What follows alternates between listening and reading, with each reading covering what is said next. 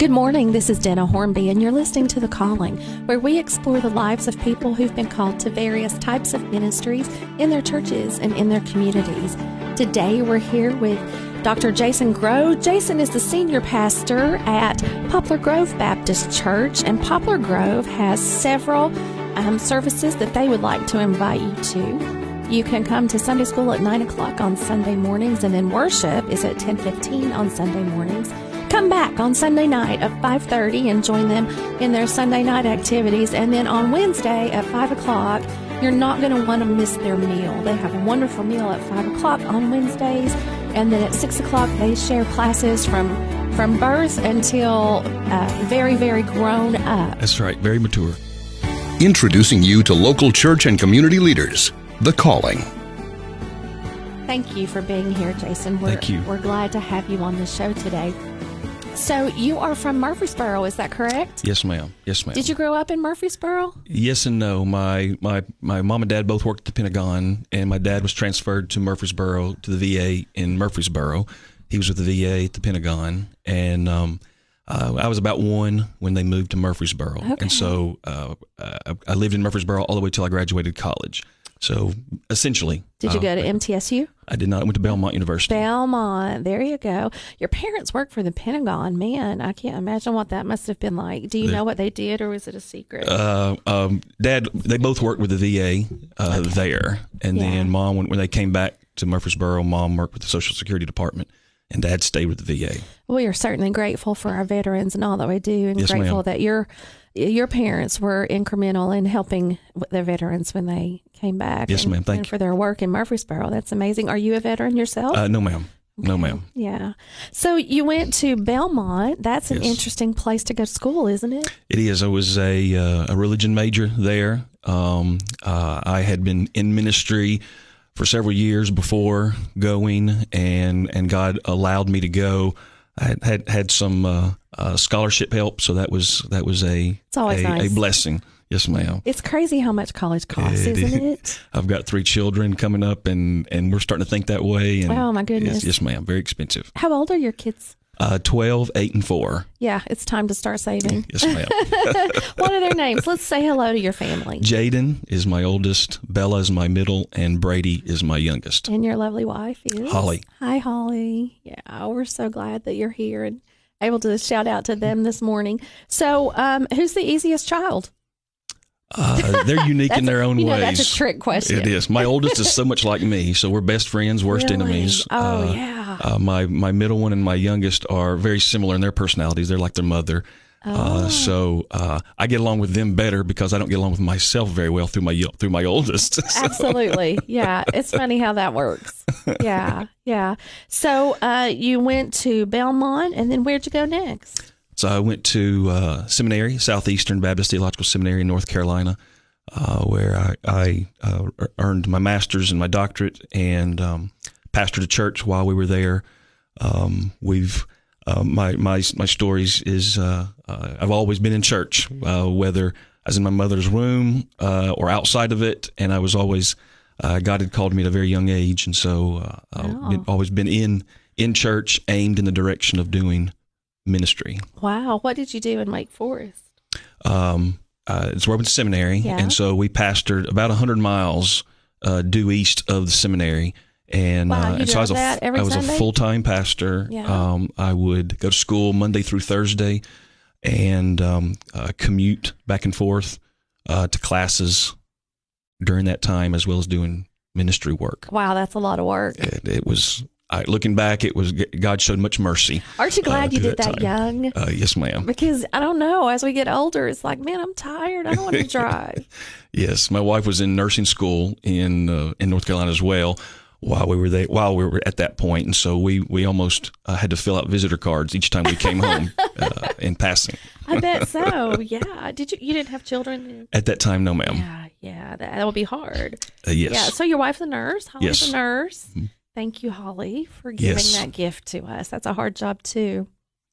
Yes, Yeah. we both have compassion ministries, and so we have to be wise in how we feel and refuel and not come home completely empty. Yeah, self-care is important at your house, isn't it? Yes, ma'am. What do you do to take care of yourself? We love the outdoors. I love to work out. That's a stress relief for me. I go hiking, playing out in the yard, tthrowing ball, cool. reading, those types of Yeah, things. who do you like to read? No, I mean, other than theology, of course. Who do you like to read? A few years ago, I tried to advance my palate because my palate was very narrow. Okay. And so I've branched out to all the genres. I try to force myself to read beyond my comfort zone, and so Right. I try to keep 3 or 4 books going that range from literature to sci-fi to history, biographies, the whole gamut. And good for you. I try to widen my perspective on things. Yeah. Oh, wow. That's great. Good for you. A growing people or a thinking people. Leaders are readers. That's right. Absolutely. Absolutely. Well, Jason, we're going to take a short break. We'll be back in just a moment. I'm Dana Hornby, and you're listening to The Calling.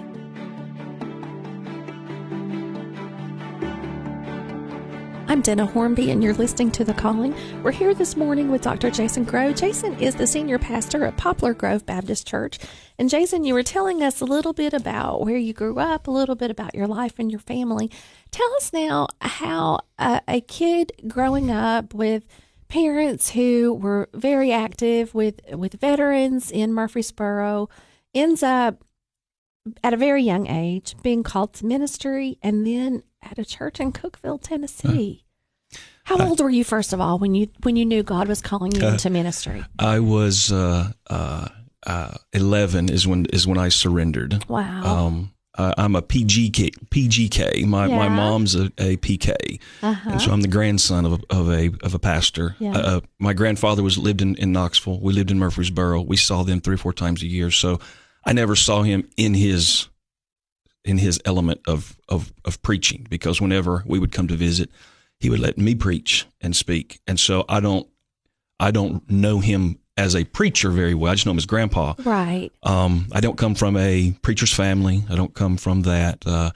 I heard very early on, 7, 8 years old, a preacher preach on Jeremiah, where God says, in your mother's womb, I called you.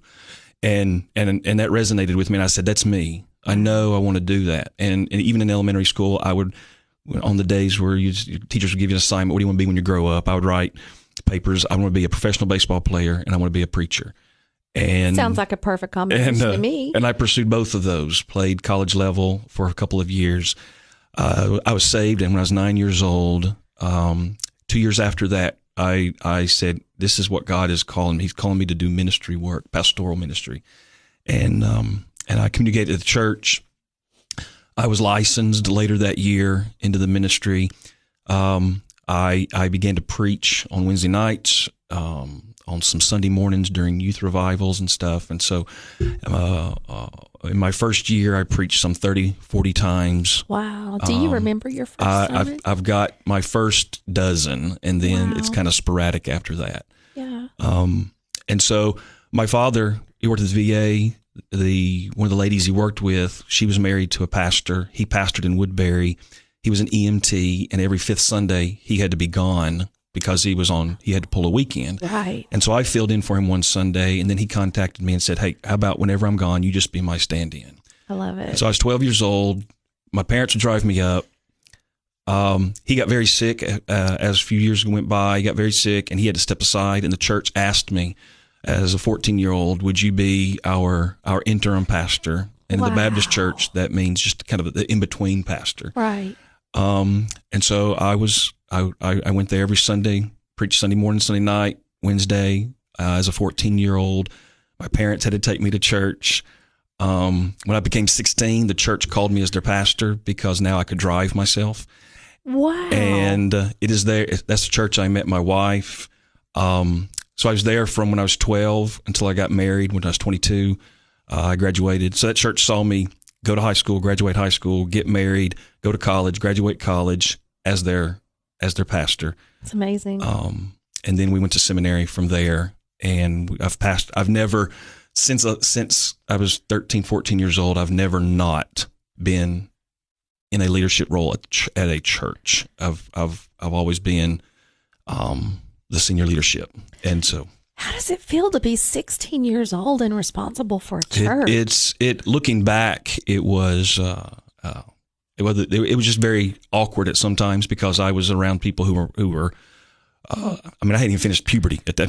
Right? Yeah, but you were doing it, man. I was around people who were wiser, and God. I believe there's some churches that they are good training grounds for young pastors, and this was one of those that had good, strong leadership that knew who I was, knew that sense the call of God. I was more of their preacher, and they were teaching me to be a pastor. Oh, that's amazing. And they did well. I learned a lot. I grew a lot, but it was awkward. It was I did my first funeral before I was 16. Did my first wedding before I was 16. Right. When I had to go. We have some funny stories of me having to go visit people in the hospital, and I couldn't go visit because you had to be 16. Exactly. So it was unique.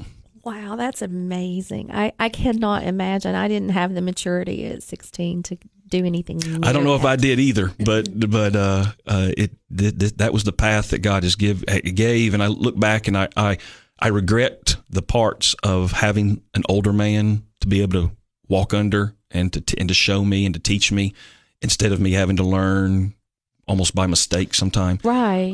But it's given me a call and a passion to invest in younger men called in ministry now. That's great. You can mentor those folks the way you were mentored. Right. Yeah. And don't you wish that every preacher, every pastor could have an experience like that where they're so well loved by a church that they just are taken under the wing and sort of growing up with that faithful cloud of witnesses watching over them. Amen. Yeah. Wow. Good for you. What an amazing story. So you met Holly in this church. Yes. So were you Holly's pastor? It's odd. I know. Yes, I was her pastor, and we had no. So I knew her for about 5 or 6 years, and it was just that I was her pastor. Yeah, it was never anything more than that. Yeah. And when I was in college is when we began to notice each other, and I remember one Sunday night I got up the nerve to say, "Hey, you want to go out for dinner after service?" And so she said yes, and so we're driving from Woodbury to McMinnville. Yes. And Burger King was the place we were headed because there was just not much there at the time. Yeah. And I'm driving down the road, and I'd gotten paid that day, and it dawned on me that in my wallet I have a check from getting paid, but I have no money, no cash. Lovely. And so I lean over and I say, "Hey, I'm glad you're here, but is there any way you can pay for our meal tonight?" And she married you anyway. And she married me anyway. That's a great story. All right, we're going to take a break. We'll be back in a moment. I'm Dana Hornby, and you're listening to The Calling.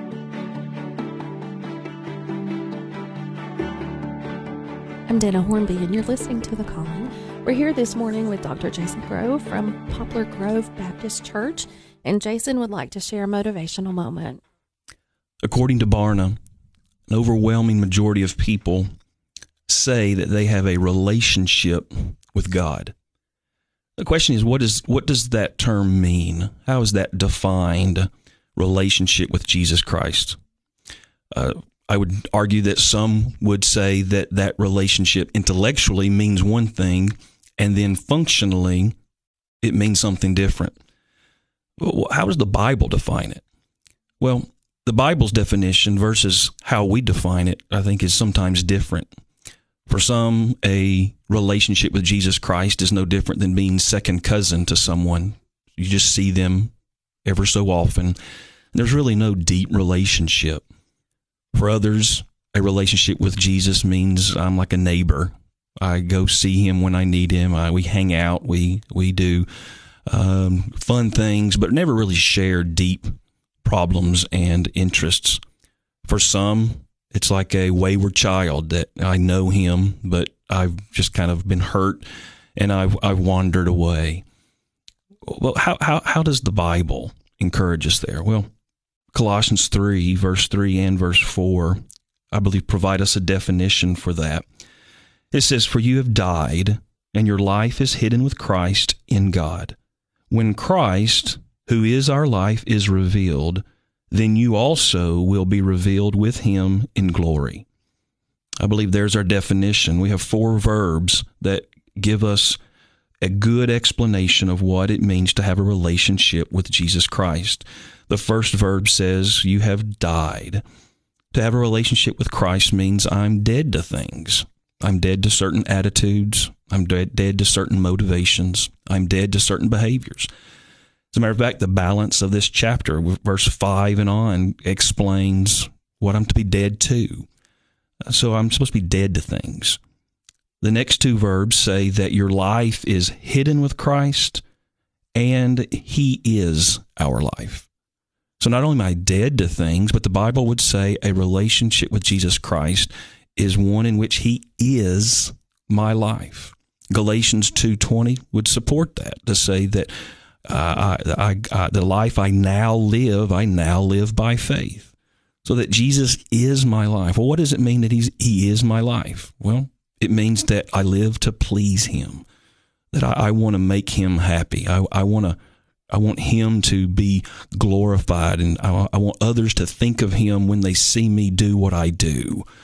And Jesus even said that in Matthew chapter 5. He said, you are to be salt and light, so that men may behold your good works and do what? And glorify your Father who is in heaven. So I want to please Him. I want to be obedient to Him. I want to bring Him glory. That's what it means that He is my life. The last verb says that you also will be revealed with Him in glory. To be a follower of Christ, to have a relationship with Jesus, is not only to be dead to things, it's not only to be alive for Him, but it's also to have a hope that there is more beyond this life and beyond this day-to-day endurance race. Jesus says that this life that is set before me is a race, a marathon. And what is the goal? Well, the goal is I will be with Him. Jesus prayed in John 17. He says, I pray that they would be one and that they would behold my glory. So I think that Barna is reminding us, I need to consider, what do I mean when I think of a relationship with Jesus? Have I died to things? Am I living only for Him? Is my hope one day that I will be revealed with Him in glory? Amen. Thank you, Jason. I'm Dana Hornby. You're listening to The Calling. We'll be back in a minute.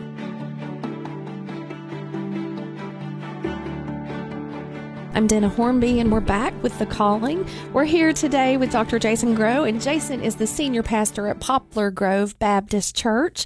We want to remind you to come see them on Sundays. Tell us your worship times again, Jason. We have Sunday school at 9 a.m., worship at 10:15 a.m. That evening we have 5:30 a service where we have D groups and such, and then Wednesday we have a 5 o'clock meal and 6 o'clock with all of our classes.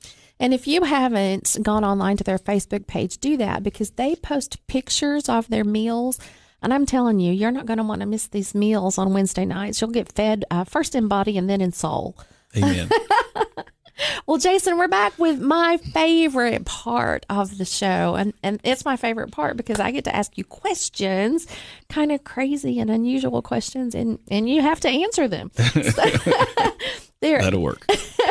You're such a good sport.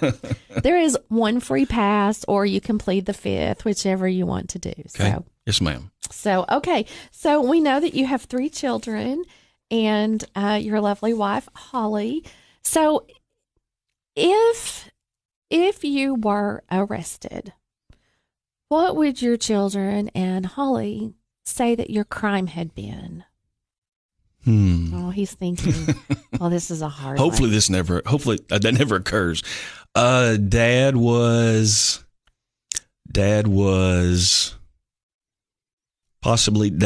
not driving the speed limit. He was under it. Dad was under the speed limit? Probably so. Who would say that? Would Holly say that? Or all the kids? Probably all the children. The kids would say that? Because I don't go, I'll try to go all back roads, and I'm a thinker. And so I like to drive and as the old country word, saner around. Yes. And so I like to go where I don't have to go the speed limit. So I can look and think and and all the such. I've heard a lot of answers to that question, but never that answer.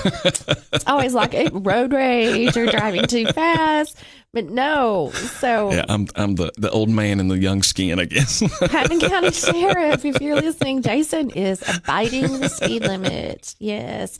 So you have a 12-year-old, is that right? Yes, ma'am. What do you think about teaching that child to drive? I pray the last few verses of Revelation 22, even so, Lord, come quickly. I'm trying to take notes from other parents in our church who are at that stage or just beyond that stage, and it frightens me. Well, they start driving young because they get their permit at 15. Yeah, we've been practicing in the driveway here and there, yes. and it's there's hope, but it's very unnerving.